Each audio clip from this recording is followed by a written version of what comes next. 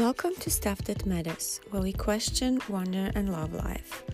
Well, so far it's only me, your host, Vera. In today's episode, we ponder the idea of being one, reincarnation, and the meaning of life. Nobody really knows, but we are all curious. For our story today, I will read you The Egg, a short story by Andy Weir. I hope I pronounced it right. It is told with a main character in second person, who is you, and God, who is me, in the first person. If you hear some other noises, those are my cats in the background. Please apologize.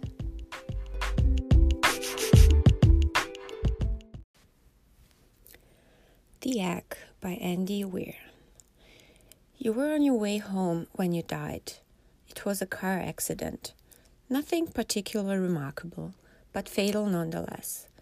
You left behind a wife and 2 children. It was a painless death. The EMTs tried their best to save you, but to no avail. Your body was so utterly shattered, you were better off, trust me. And that's when you met me. What happened? You asked. Where am I? You died, I said. Matter-of-factly, no point in mincing words. There was a truck and it was skidding. Yep, I said. I died? Yep, but don't feel bad about it. Everybody dies, I said. You looked around. There was nothingness, just you and me. What is this place? You asked. Is this the afterlife? More or less, I said. Are you God? You asked. Yep, I replied. I'm God. My kids. My wife, you said. What about them? Will they be all right? That's what I like to see, I said. You just died and your main concern is for your family? That's good stuff right there. You looked at me with fascination. To you, I didn't look like a god. I just looked like some man, or possibly a woman. Some vague authority figure maybe. More of a grammar school teacher than the Almighty. Don't worry, I said. They'll be fine. Your kids will remember you as perfect in every way. They didn't have time to grow contempt for you. Your wife will cry on the outside, but will be secretly relieved. To be fair, your marriage was falling apart. If it's any consolation, she'll feel very guilty for feeling relieved. Oh, you said. So what happens now? Do I go to heaven or hell or something? Neither, I said. You'll be reincarnated. Ah, you said. So the Hindus were right. All religions are right in their own way, I said. Walk with me. You followed along as we strode through the void. Where are we going? Nowhere in particular, I said. It's just nice to walk while we talk. So, what's the point then? You asked. When I get reborn, I'll just be a blank slate, right? A baby, so all my experiences and everything I did in this life won't matter. Not so, I said. You have within you all the knowledge and experiences of all your past lives. You just don't remember them right now. I stopped walking and took you by the shoulders. Your soul is more magnificent, beautiful, and gigantic than you possibly can imagine. A human mind can only contain a tiny fraction of what you are. It is like sticking your finger in a glass of water to see if it's hot or cold. You put a tiny part of yourself into the vessel, and when you bring it back out, you've gained all the experiences it had. You've been a human for the last 48 years, so you haven't stretched out yet and felt the rest of your immense consciousness. If we hung out here for long enough, you'd start remembering everything. But there's no point to doing that between each life. How many lives have I been reincarnated then? Oh, lots and lots. And in 2 lots of different lives, I said. This time around, you'll be a Chinese peasant girl in 540 AD. Wait, what? You stammered. You sending me back in time? Well, I guess technically, time as you know it only exists in your universe. Things are different where I come from. Where you come from, you said? Oh, sure, I explained. I come from somewhere else. And there are others like me. I know you'll want to know what it's like there, but honestly, you wouldn't understand. Oh, you said, a little let down. But wait, if I get reincarnated to other places in time, I could have incarnated with myself at some point. Sure, it happens all the time.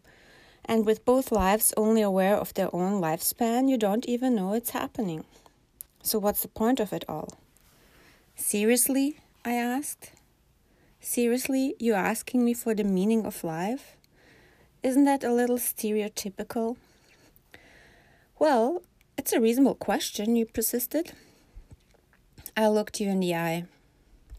The meaning of life, the reason I made this whole universe, is for you to mature. You mean mankind? You want us to mature? No, just you. I made this whole universe for you. With each new life, you grow and mature and become a larger and greater intellect. Just me? What about everyone else?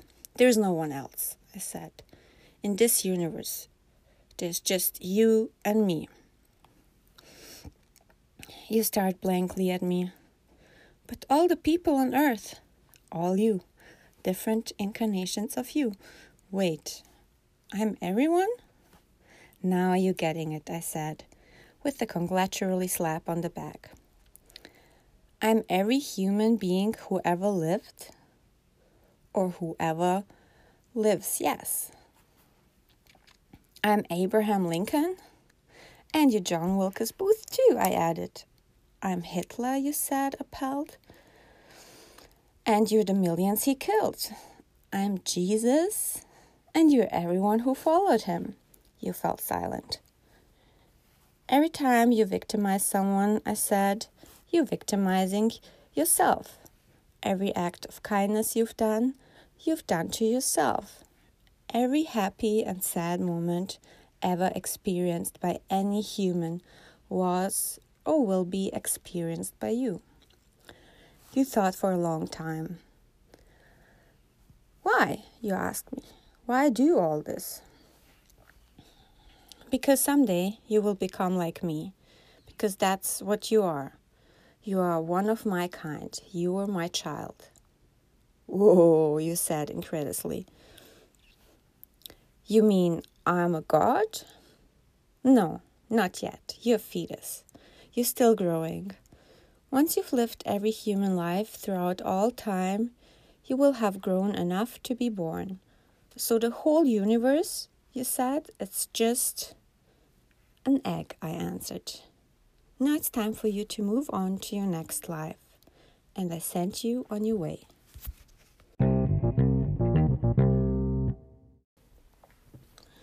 When I was a child, I didn't know of different countries or peoples or even languages. I thought we are all the same, and I can see how probably all children believe that, because it's just simply a universal truth.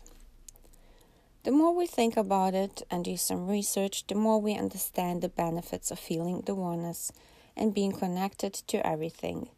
Feeling one means including everything and everyone, living creatures and seemingly only existing ones into your own experience.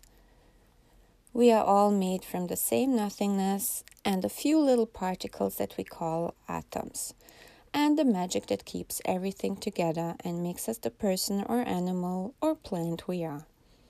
When we are one, we are belonging, we have compassion, we have an identity that extends beyond the individual. It is a great time to feel one and connected right now, to protect all the other aspects of ourselves and love them tenderly, stroke their wounded souls, and mend what we can. It's a great time right now to start opening your eyes and to see and recognize for yourselves that everything that separates is not natural. We do not need to possess. We need to share. We do not need to separate. We need to connect. We need not to hate, we need to love instead. Feeling and being one translates to being the best version of yourself. And through the act of being kind and loving, you make others feel loved and kind, the ripple effect. I'm not exactly sure how this connection looks like, but it is there, it is felt and omnipresent. Everything is interconnected. We always knew that, and that is an information interconnected into our being, into the vast nothingness that holds everything together. Maybe it is spirit, soul, quantum physics, or just a joke.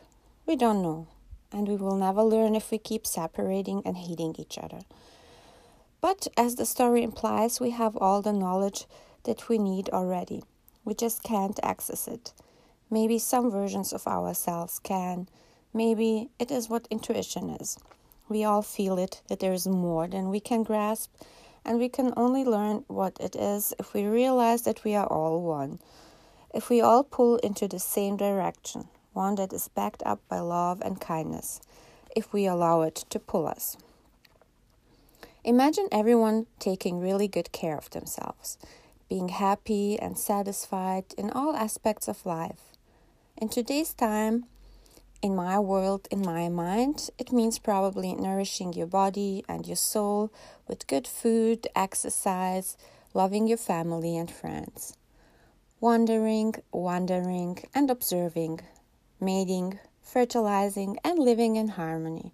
You still have all the feelings left for some excitement, and nobody would want it to have wars if they are all fed and fucked. Why do we feel the urge to care about other people's business anyways? Is it jealousy, envy, competition, or just pure ignorance and unawareness? Or maybe it is just curiosity about the other aspects of the self. But why do we have to tell others how to live? Would it not be so much better if everyone led the life they think would be the ideal for them? As long as we respect each other, of course. Why can't we live as one and understand that even though your neighbor might have different experiences and looks different than you, that person or tree or animal, whoever your neighbor is, has a heart and is a sentient being. It has a heart and a soul, it has a brain, and just the same right to exist freely, to create and take up space as everyone else. Whatever you wish for you to happen, you wish to everyone else. And whatever you wish to everyone else is what you wish to happen to you. Because obviously we are all one. Maybe one person as portrayed in a story, maybe as fingers of one hand. People that had the pleasure to experience psychedelics feel more oneness because they had a little glimpse into the interconnection of everything. And their ego lessens or disappears even. The ego or the illusion of separation are reasons we struggle. We would struggle regardless probably. But if we just were more understanding of life instead of economics, if we were to value the natural over the artificial, I think we could save life on planet Earth and even be happy, have some meaning and eventually become God. I see oneness as surrendering into the ocean, not fighting a tide or a stream, just living in the moment. All of you, all of me, all of us pulling in the same divine direction. Realizing that we need to work together as one to rise up, to grow, and to become a higher version of ourselves and maybe our civilization. If you enjoy the topic of We Are All One, an interesting book to read would be We Are All One, A Call to Spiritual Uprising from J.M. Harrison.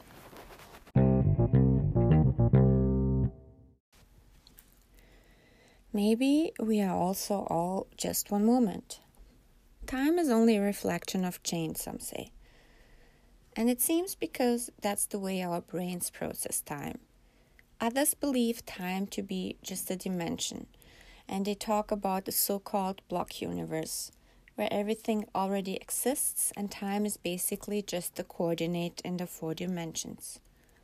Others perceive it just the way most of us do, as a flowing, continuous thing, like an arrow. Time is abstract and a mystery.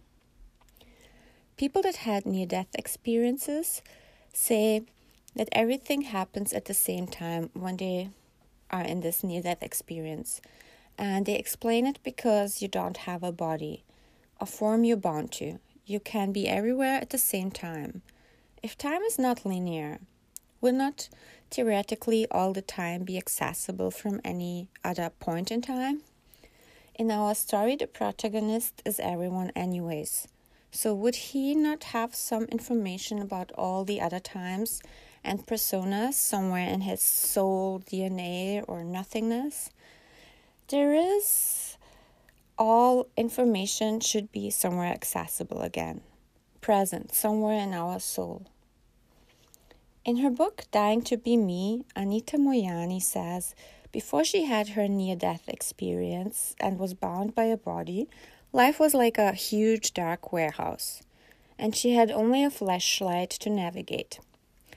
Whenever she pointed the flashlight, she could see a small section, but when she was able to see everything at the same time and had no limiting body during her NDE,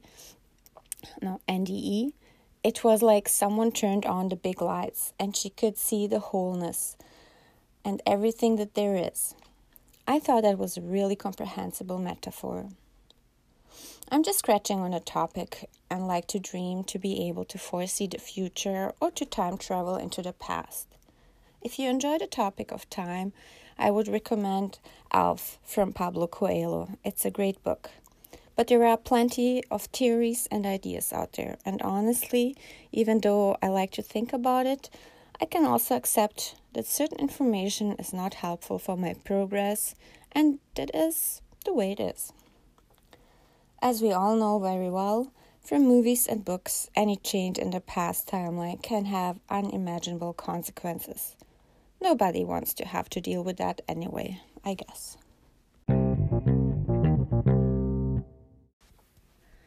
Reincarnation is a very interesting concept, and just as intriguing as the meaning of life. Imagine God made this whole universe just for you, and you have done a lot of awful things you do not understand. Do you believe there is a meaning to your life, or do you believe it's a personal meaning at all, or do you believe it's a universal meaning, like one in this story? The Holy Grail. Why do we even look for it, and why does it matter at all? I mean, we obviously can't see the meaning, and we do not believe in gods, let alone in our divinity. Do other living creatures think about the meaning of their existence? Are they divine in their own way, or are we them too? I mean, we know that crows are pretty smart, and scientists were able to demonstrate primary or sensory consciousness. We also know that octopuses are extraordinarily intelligent. It is probably too complex for our numbed minds to understand. We stopped believing in magic, not too many people believe in love, and even less believe that our life has a meaning. How could we see something divine behind all the destruction and cruelty that we are responsible for? But back to the story. Imagine you are everyone. Isn't that a crazy idea? You being everyone and still not even being able to understand yourself and the way you act sometimes? Where are all these aspects coming from? The unfamiliar and strange, the good and evil, the light and dark, the life-giving and life-taking. What if we are actually even more than just every person alive? What if we are the oceans, the forests, and the air? What if we are everything at the same time and division is only an illusion? Would we be able to understand life and its meaning if we were able to connect to all aspects of ourselves and life itself? Would we transcend and be born? Not too long ago, last year actually, I had a past life regression, and the oracle told me I'm currently living my 818th life. And in my last one, I was a captain at sea.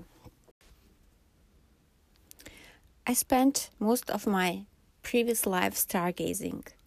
I love the ocean and the stars, and I dream of the ocean almost every night. I also picture dying, and it would be probably the best death.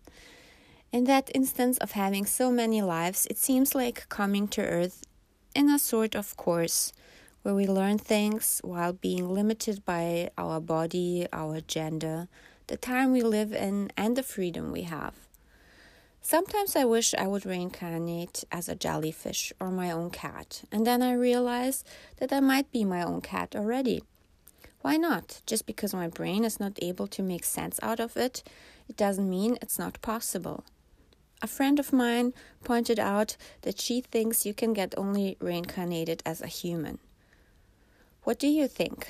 It kind of makes some sense, but I also think I just want to evolve and be as enlightened as a bee or a fungi, perceive the world with other senses and see different colors. The older I get, the more I try actively wonder and keep myself open to all the magic. I want to actively expand my horizon and ask questions and look far beyond. I know I can't do that only with this one version of myself. I need you all to think with me, deeply and instinctively. I know love is the answer. We all know that. That is the universal truth.